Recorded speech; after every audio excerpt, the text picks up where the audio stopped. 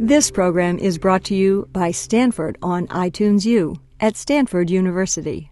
Please visit us at itunes.stanford.edu. I'd like to invite our panelists to join us on stage. Alan Acosta, Pam Karlan, and Philip Taubman.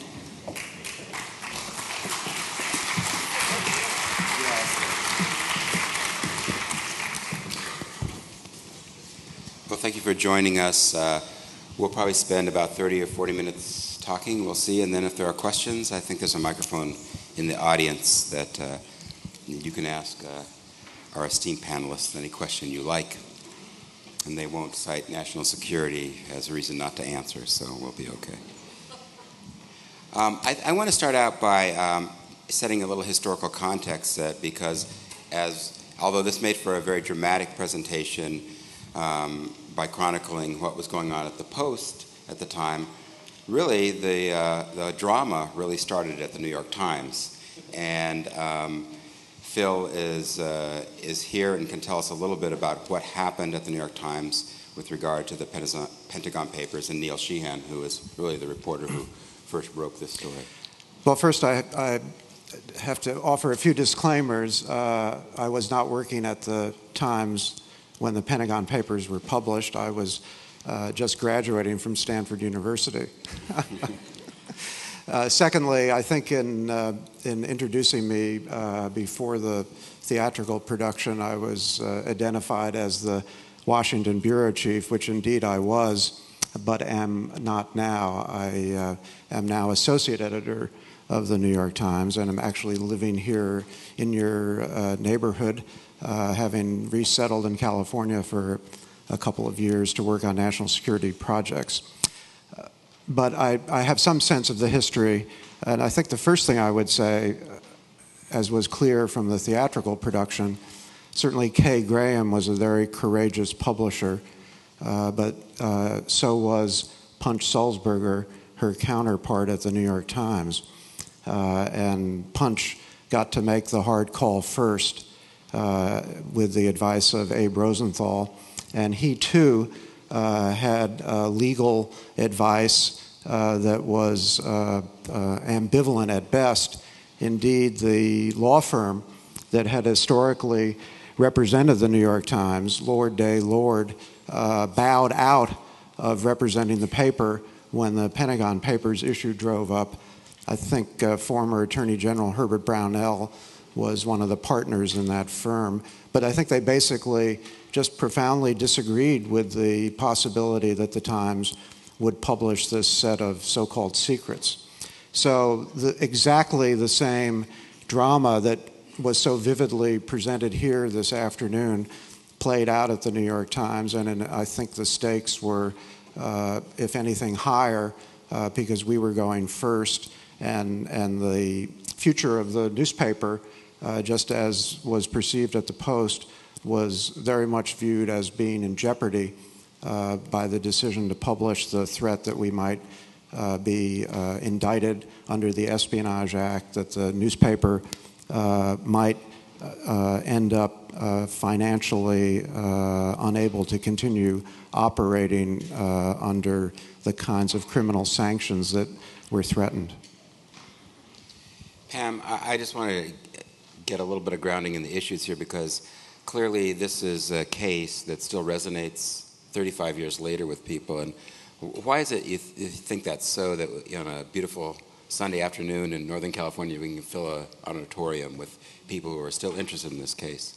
Well, I think part of the reason for that is the parallels to contemporary times. I mean, in the same way that if you go and see Antigone, you think about contemporary times, or if you go and see Coriolanus, you think about contemporary times. You think about it a little bit here on a couple of different levels. One is we are now involved in another war where there's a serious question about what the government knew at the time versus what it told us to get into the war.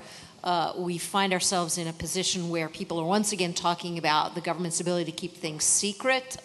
If you followed the confirmation hearings for the new Attorney General of the United States this past week, he was asked whether or not he considered waterboarding to be torture, and he said he couldn't answer the question because that would require him to reveal something about national secrets and interrogation techniques. And so the issues are timeless. I mean, there are issues today as well. I think another thing that you get a little bit of a sense of from the production, and something Phil said ties in with this, is the role of the media in society, and the fact that you were dealing with the two probably greatest newspapers in the country, both of which are family-owned newspapers. And I think that's a really critical point. And you get a little bit of a sense of this both from the production and from, for example, Kay Graham's memoirs, that the Post was in the process of becoming not just a newspaper, not just a family-owned newspaper, but a media conglomerate. And the question of whether the media can continue to play the same kind of role when they have government licenses for their television stations, when they are thinking about themselves primarily as entertainment companies and the like, I think is an issue that concerns a lot of people today as well. And the relationship, obviously, the symbiotic relationship between the government and news media. What gets leaked, what doesn't, when is the news media being used by leaks as opposed to actually providing useful information to people.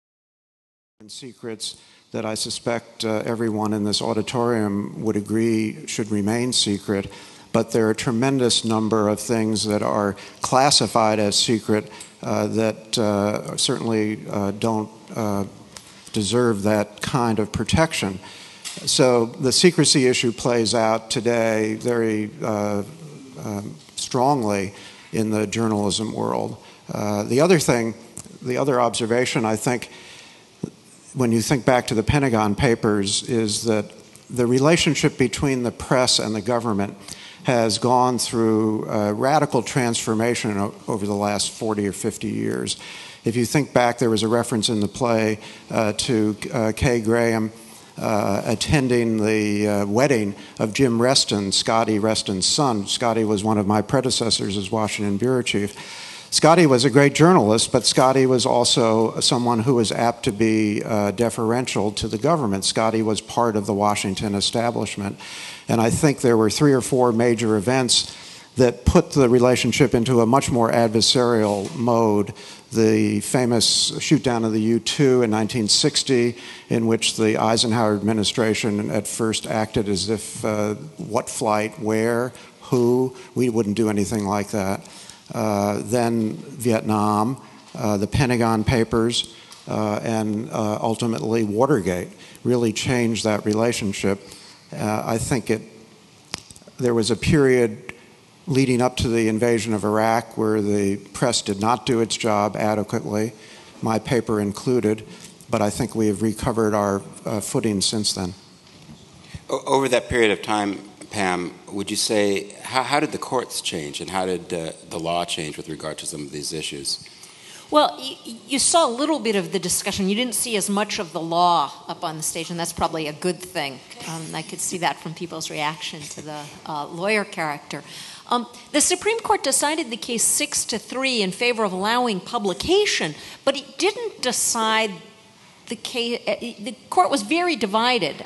In the same way, I think, because they had so little time to decide things. You have a series of opinions from the Supreme Court, and one of the things that's striking is although 6 of the justices said that the Times and the Post could go ahead with publishing the paper, 5 of the justices left open the possibility that the papers could be prosecuted after the fact.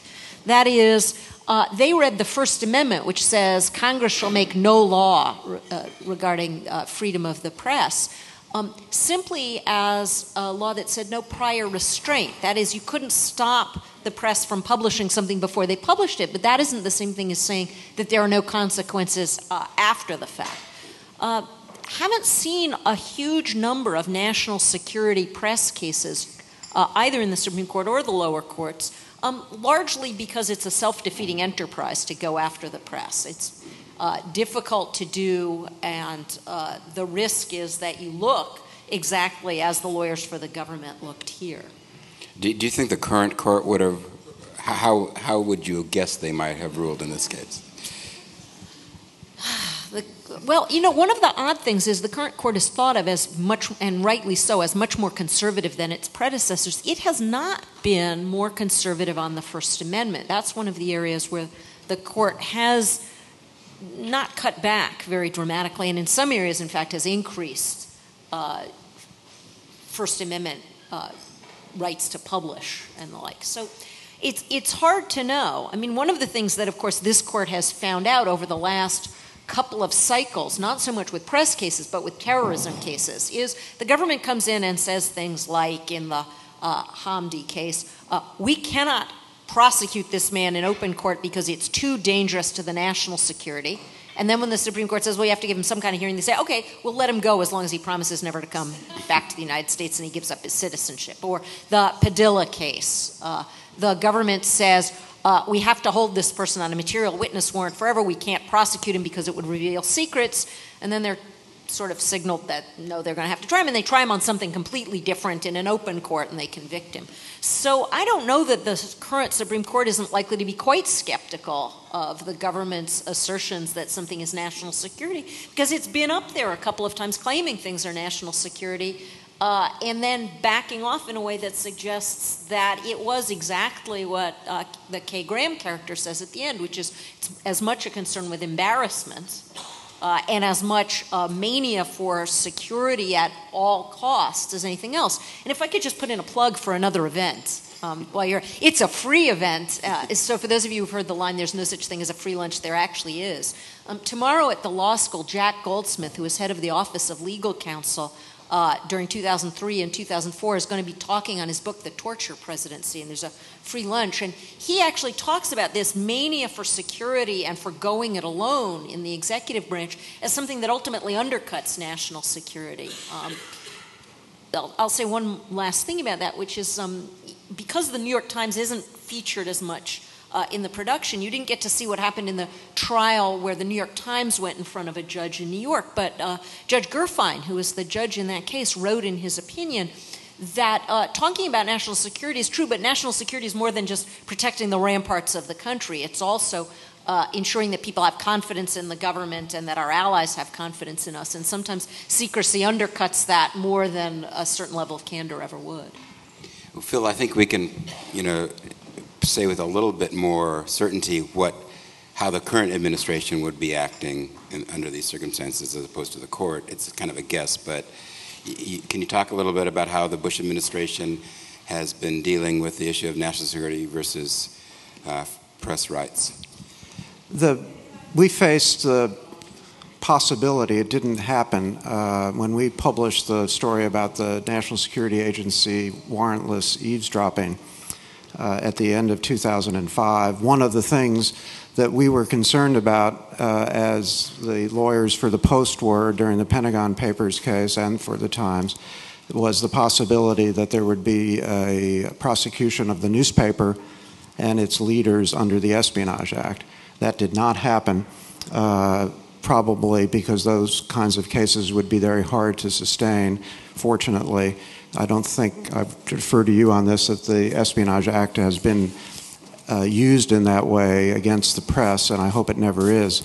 But what we've found is something that's almost as insidious, which is the use of the courts to enforce subpoenas for journalists to reveal the identity of their sources. And the consequence of that, the case may not have been a particularly good case in many respects, but the Valerie Plame case and the Judy Miller incarceration are a clear example of the threat that journalists now face. Several of my former colleagues in the Washington Bureau today may yet be subpoenaed on the NSA eavesdropping case. And on those matters, I'm sorry to report that the courts do tend to support the government requests for information. Of course, one of the things we face now is the fact that although the Vietnam War and the war in Iraq are both undeclared wars, we're now in this war without end, the war on terrorism, which seems to be invoked in the same way that actual wars used to be invoked in terms of national security. Since 9/11 and this ongoing war, so-called war, how is that going to change the... it seems like it opens up the door for endless amounts of secrecy on the part of government. Well, the Bush administration, I think there's a little bit of a misperception. All presidencies are obsessed with secrecy. I think the difference between the Bush administration and some of its predecessors is that they, at least in the first term, were more disciplined about maintaining secrecy than some other presidencies.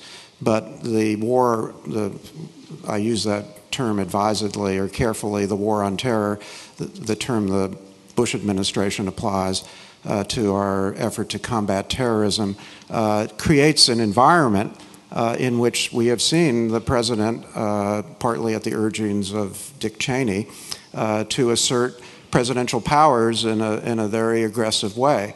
And that has led to a climate in Washington in which it's very difficult to go about the business of journalism. Well, there was some discussion of this also in the Pentagon Papers decision at the Supreme Court, which is this question of the relationship among the three branches of government as well as with the press. And so one of the things that's distinctive, I think, about the current administration is also its reluctance to go to Congress, where they could get approval for a lot of these things. To get approval, they mistrust Congress more than even the Nixon administration distrusted Senator Fulbright. And so that, I think, is something that is distinctive in some ways about this administration, that it doesn't even trust its own members of Congress, Republican members of Congress, let alone Democratic members of Congress or the courts. Yeah, I think it's interesting to wonder in retrospect, obviously 9/11 was a traumatic event for the country. So did the president at that point, he chose to take a whole series of actions under his powers of the presidency with minimal consultation of Congress, no effort to go to Congress to get any kind of legislative action except on a few things like the Patriot Act. But a lot of the secret programs that we've learned about, a lot of the interrogation, detention, rendition practices, warrantless eavesdropping, none of those were done with the active and full consent of Congress. How might this administration have played out differently had there been some consultative effort with Congress?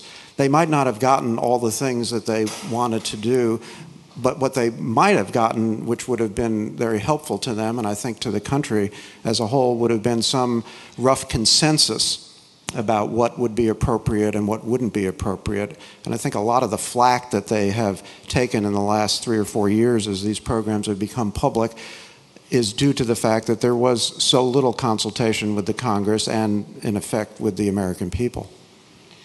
Do you think it makes any difference that whether there's a war or not? Are these issues? I think it's an interesting historical note what you mentioned before the play started, that the case they cite really wasn't about this issue at all. Maybe you could talk a little bit about that. You saw the lawyer character was looking for this 1931 case. It's a case called Neer against Minnesota, and it's the case in which the Supreme Court says we don't believe in prior restraint, but if there were troop ships or battle plans, we might feel differently. And that wasn't actually a case about troop ships or battle plans. It was a case about a right-wing nutball kind of small publication in Minnesota that had a lot of attacks on the local newspapers and on what it claimed was a worldwide Jewish conspiracy and the like. So it was an anti-Semitic rag. There hasn't been a case where there was an allegation that a newspaper was planning to publish the leaving of troop ships or the like. As to this administration, honestly, they had a view of executive power that they were looking to implement, I think, before 9/11 came along. 9/11 changed the country's feeling about this. But if you look back at the writings of many of the people who entered the administration, they've long had a view that the president should be allowed to act unilaterally with respect to international issues and military issues. And they've long thought that Congress should butt out and the press should butt out and the courts shouldn't be involved. So I don't think that it was just 9/11 that turned this administration in the direction it went, just as I don't think it was the Pentagon Papers that turned Richard Nixon into the kind of paranoid that he was. The interaction of history and personality is obviously a big topic, but if you compare, for example, this presidency with the last presidency that involved an attack on American soil, Franklin Roosevelt often acted unilaterally, but he did a lot of consultation behind the scenes, both with Congress and with the newspapers, so that he would have people kind of on board in much more of a consensus way than the current administration, which is not really interested in consensus. It's become popular to say in some quarters that it's not the administration or the courts that are at fault with regard to this war, but it's actually the media, that they didn't do their job. And maybe both of you could talk a little bit about that. Well, the time period, I think, where the press fell short of was during the period preceding the invasion in Iraq and on weapons of mass destruction in Iraq. The Times was among the papers that provided credulous coverage of the WMD issue. We went back subsequently and examined what we had done. We found it to have been at fault and addressed that in a couple of notes or letters to the readers that Bill Keller wrote, the executive editor of the paper. It was not the finest hour for the New York Times. But I think we have, as I said, reckoned with that and got ourselves back into a position where we have sort of reinitiated our more skeptical and adversarial approach to covering the government. I certainly think it's unfair to suggest that the press took the country to war, that the media was responsible. And as quick as I am to accept responsibility for things that were done poorly at the New York Times, I think it's also fair to ask the American people whether they applied enough skepticism to the Bush administration's preparations to take the nation to war. It was not just the press that was at fault. The Congress was complacent, and I think it was generally a national reaction to 9/11 where we were very fearful about our future and put a great deal of authority in the hands of the executive branch during that period. Well, the other thing, and this points to a change since 1971, is whether or not the New York Times did a great job in the lead up to the war, or there was more than enough information out there for anyone who wanted the information. That is, it's not that people were misled because the information wasn't available. People were misled, I think, in part because no one thought the government, despite what we learned in the Pentagon Papers case, no one thought the government would just outright lie, that they would just make things up. And one of the lessons, both of the Pentagon Papers era and this era, is the government often makes things up, sometimes about national security issues, sometimes about other issues. And part of what you hope the press will do is serve as a watchdog. And what worries me is, I think, changes in newspapers. Even today, very few newspapers have the ability that the Times does or the Post does, or maybe one or two other papers, to have an actual staff in Iraq anymore.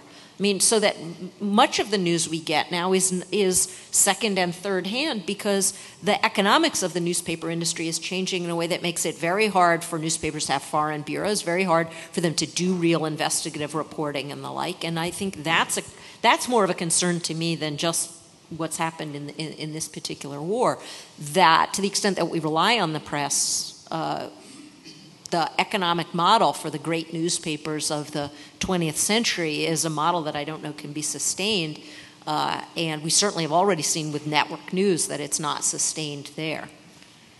Do you want to comment on? I mean, it's not just that kind of journalism. It's any kind of enterprise journalism, investigative journalism in general. We're in tough times economically in the American newspaper business these days. All of you know that. It's the result of the internet, which is a great invention, but we have yet to come up with a business plan to figure out how to make money by putting our content, our news reports on the internet. So the future for newspapering is uncertain. I think we will figure it out because I think people want to have professional journalists who are careful, who collect information, try to assemble it in a way that is understandable and accessible, who make decisions. Yes, we do make judgments as journalists, what we think is important, what may not be as important. I think there is a great hunger for that in the country, and in fact, a healthy democracy requires that kind of flow of information. But during this period, while we're struggling, a lot of newspapers have contracted. Most foreign bureaus have been shut down. You're quite right about the coverage in Baghdad. There are now 1 or 2 papers, maybe 3, that maintain Baghdad bureaus. I can tell you the cost of maintaining the New York Times Baghdad bureau runs north of $1 million a year, maybe $2 million a year because of the security people that we have to hire and the translators and so on. Not many news organizations can afford to make that investment, and yet here we are spending hundreds of billions of dollars on the war, and our eyes and ears, if you will, the American press, are very limited in the battlefield at this point. So I'll just put in a little ad right now. I think on November 12th at the Aurora Forum, also for free, Anthony Shadid, the Pulitzer Prize-winning Iraq correspondent for the Washington Post, will be here interviewed by Marjorie Miller, the foreign editor of the Los Angeles Times. So we're pretty lucky in this community, actually, to have these things going on an ongoing basis. But you can ask some of those questions there, too, I think. You mentioned, this will be the last question I ask, you mentioned the internet, and that's obviously had a huge impact, not just on the financial kind of model for the newspapers, but also on how news gets reported, disseminated. And in some ways, in a case like this, it can either help, I suppose, by a lot of information travels that way now, but it also distorts things in cases. And do you think that can be, in terms of this national security issue and holding government accountable, is that something that is still not mature enough to do that? Well, I think the internet and blogging is a great thing. The danger with it is that we'll all be drowning in information, and that a lot of what passes for information is actually opinion and not the facts that undergird people's opinions. So I think the hard part for all of you is figuring out how to absorb, digest, make sense of the tidal wave of information that is now out there. And I think we haven't yet hit a point where some big national security story, some big piece of classified information has been obtained first by a blogger.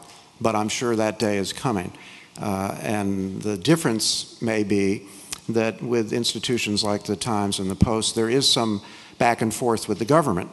The proposal that Kelly, the lawyer, made, that they hold publication for a day to give the Nixon administration a chance to assess the Pentagon papers, on the face of it was ludicrous at the time. The New York Times was already publishing the Pentagon papers. That kind of cooling off period really didn't make sense. But I have to say, as someone who's been involved in these discussions, it is important when you do come upon something that is truly secret, before you publish it, and I'm not talking about something that's already appeared in the proceedings of the Senate Foreign Relations Committee, that you go and give the White House an opportunity to tell you why they think you shouldn't publish it.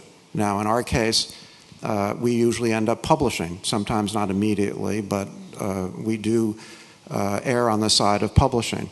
But I think the risk that you're identifying is there'll be bloggers out there, they'll come upon things that may truly be secrets that shouldn't be exposed, and they'll go out on the internet, and there's no stopping it.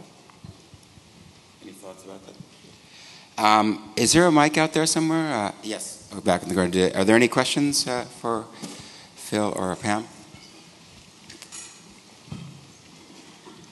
Well, I have a couple of things. First, in regard to what Mr. Taubman just said about publishing, it took over a year before they decided to release the NSA wiretapping.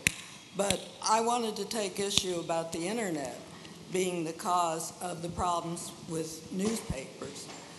Business is the problem. We've lost a very good paper out here that was making a profit, but it wasn't making enough profit, so they sold it. Now, if newspapers are going to be for our needs, I know it's a dilemma, but we have to resolve, is it all going to be a business, or are we going to take care of what we need for the public information? Thank you.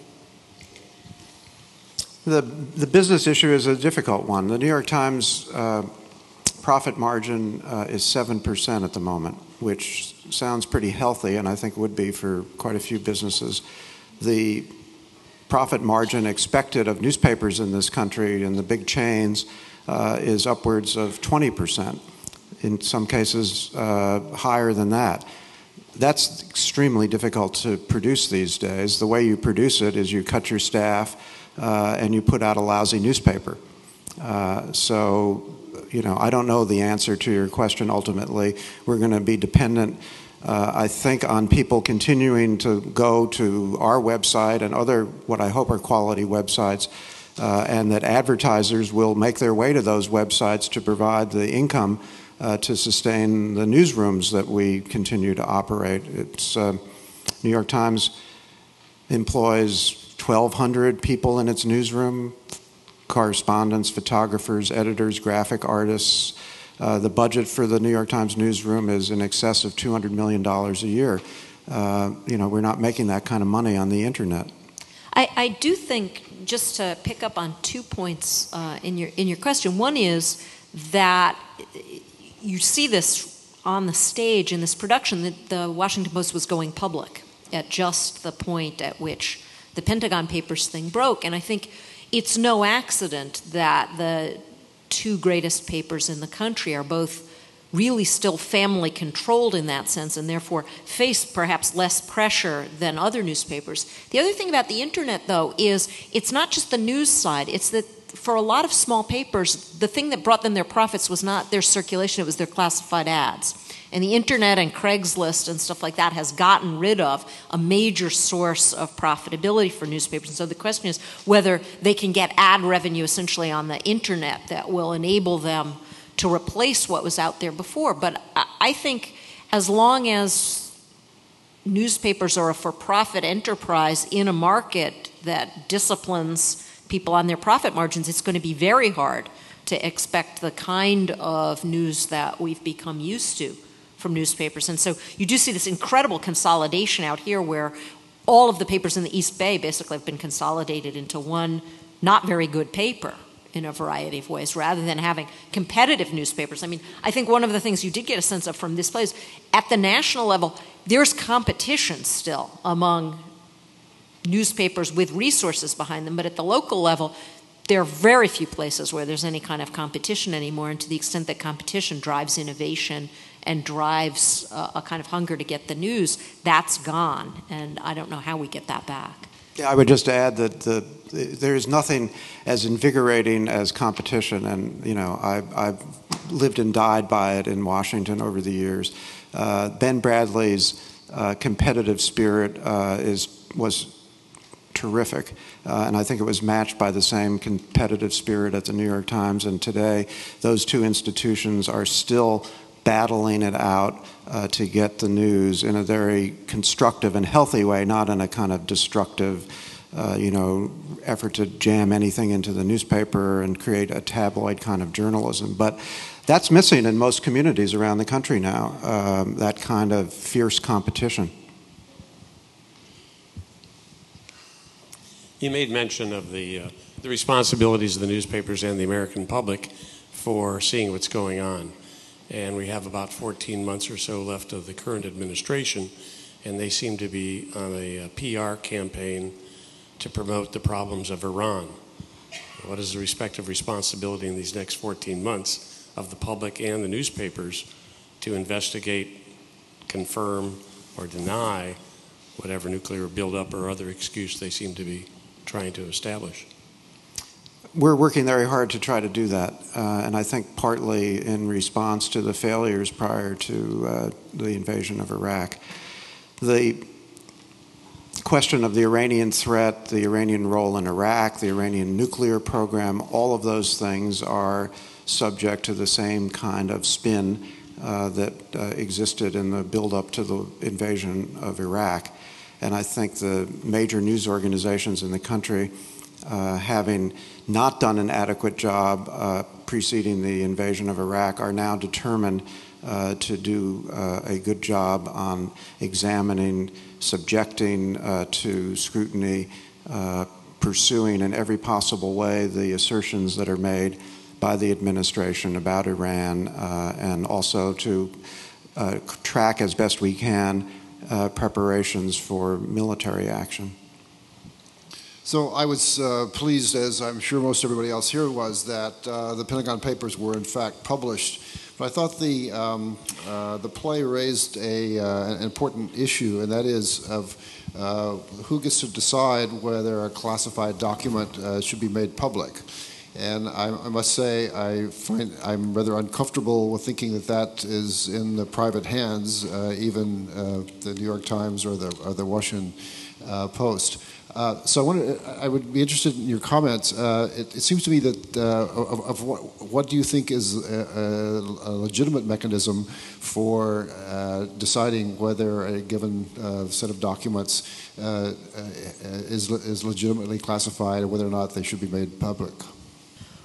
Well, one starting point for this is encouraging the same kind of self-reflection and self-criticism in the executive branch that I think Phil was talking about with the press. And that is not to have an impulse in favor of classifying everything and classifying it at the highest possible level, because it's not just the Pentagon Papers. There's a huge amount of stuff that's classified that ultimately gets released where it's clear it was all in the public domain to begin with. But somebody just stamps top secret on it, either because it's easier to do that than to look through the stuff carefully or the like. It would be useful, I think, for Congress and the President to revisit the question of how classification is done, and what the criteria ought to be, because, as I say, a huge amount of stuff gets classified, not because it would be damaging to national security in the direct sense, but because it would be damaging to the reputation of the people who are seeking to classify the documents. There isn't a perfect answer to that question, because on the one hand, you don't want to allow private parties to just decide what's secret and what's not. On the other hand, you also don't want just the government doing that, because, as I say, the government's inclination to classify and keep things secret often involves things that aren't national security at all. And I'll just give one example of a quite notorious thing, which is the secrecy of the entire Tuskegee syphilis experiments, which were experiments where the government essentially left people who came to public health hospitals, African Americans in the South, with untreated syphilis. Now, we knew how to cure syphilis at that point. Government, for reasons that are kind of incomprehensible to me, the doctors thought it would be interesting to see what happens to people with untreated cases of syphilis. And that stuff was essentially kept classified, not in national security terms, but in government secrecy terms, for 30 years while people died. And the idea that the government is absolutely capable of making these decisions on its own seems to me a frightening one, given how often the government errs not on the side of protection, but on the side of covering the asses of people in power. Yeah, I think you've hit the very critical fault line in our system of government. The press, under the First Amendment, at the moment, basically has the power, the authority, the latitude to make these decisions. The government is free to come at us. They've not been very successful in trying to impose prior restraint, but they have various legal weapons in their arsenal to come after us afterward. But the question then becomes, if it's awkward for a group of editors and reporters to decide whether something should be published or not, I think it's at least as awkward, if not more awkward, to entrust the government entirely with that decision. And as someone who worked for 3.5 years in Moscow in the mid-1980s, I know, and I'm sure most of you don't need to be reminded of what life is like in a society where the government does have absolute power in all of these matters, and the press is a rubber stamp, a puppet for the government. So when Bill Keller and Jill Abramson and I and Arthur Sulzberger Jr., the publisher, sat down to figure out what to do with the information we had on the NSA eavesdropping case, we gave the government a lot of opportunity to explain its concerns to us. We waited on the story because we felt that some of the government concerns were valid. We felt we needed more reporting before we understood the full dimensions of the eavesdropping program. We came over time to understand there'd been a very hot debate in the government about the program, something we didn't know when the story first drove up. Eventually, we published it. It infuriated the Bush administration. But I'd sure rather live in a society where that kind of story ultimately gets published than in one in which the press is powerless to make that kind of information public. There was one line in the play that just really struck me as a two-edged sword, which is, I believe it's, now we just assume that they're lying. And that is probably true from experience, a really good way of doing it, but it can totally undermine the ability of government to actually do good things. And I'm just wondering, at what point does this, do you just end up disregarding anything that the government says as, they're obviously lying? Because I feel that a lot of the time now, but it really worries me as a member of a democracy that, I have to treat my government that way. Well, I think it is, it's kind of a cancer in our society when you reach the point where you don't trust the government. I'd give you my own very personal take on this. I haven't entirely given up on the government. I take each case as it comes and try to evaluate what the government is telling me. I don't presume from the start that whatever they're telling me is false.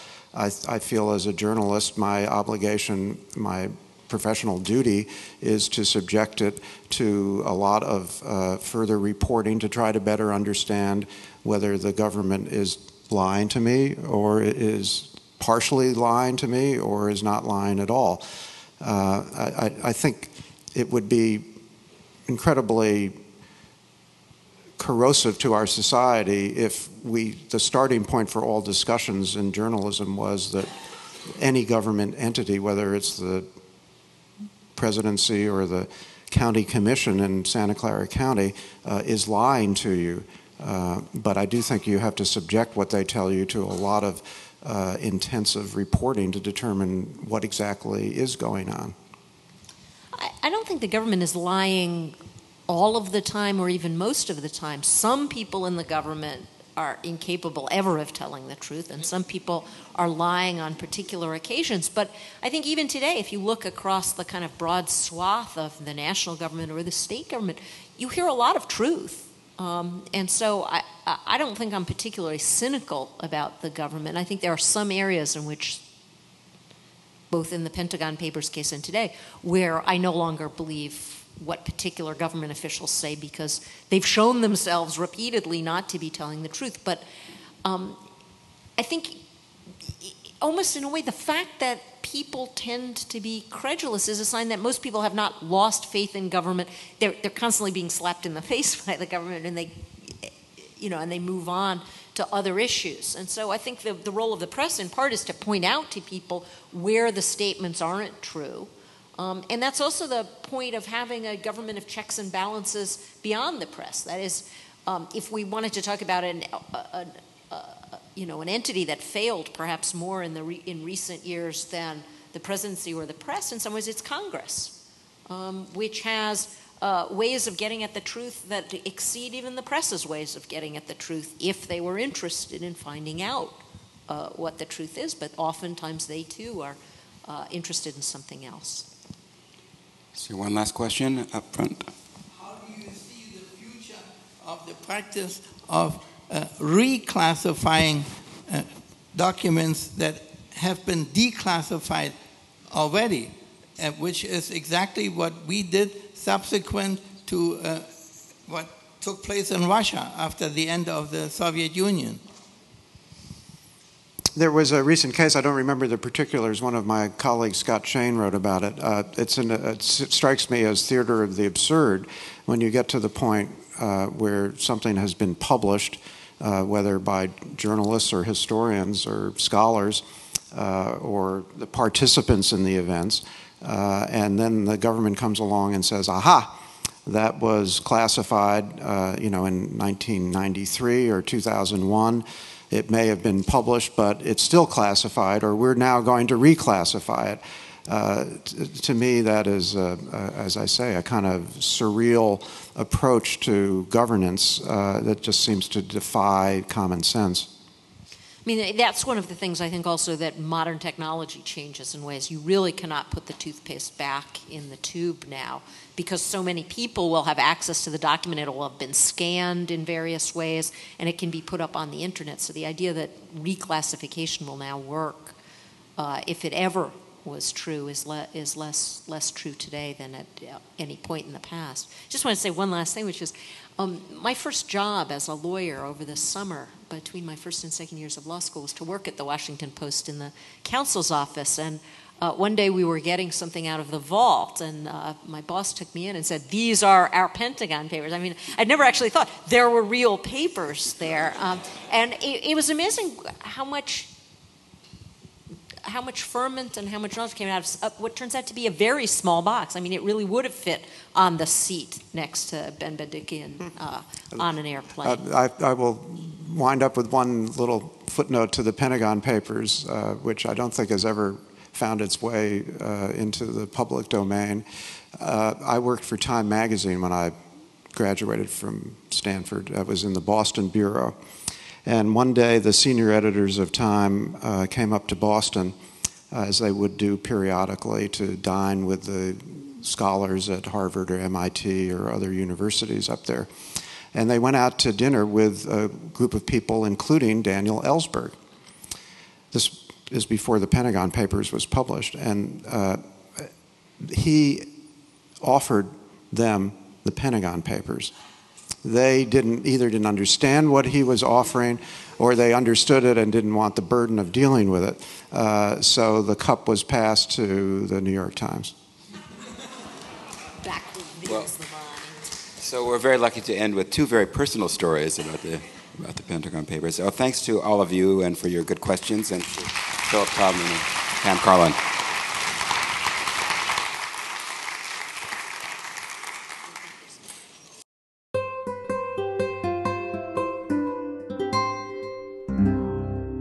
The preceding program was brought to you by Stanford on iTunes U and is copyrighted by the Board of Trustees of the Leland Stanford Junior University. Please visit us at itunes.stanford.edu.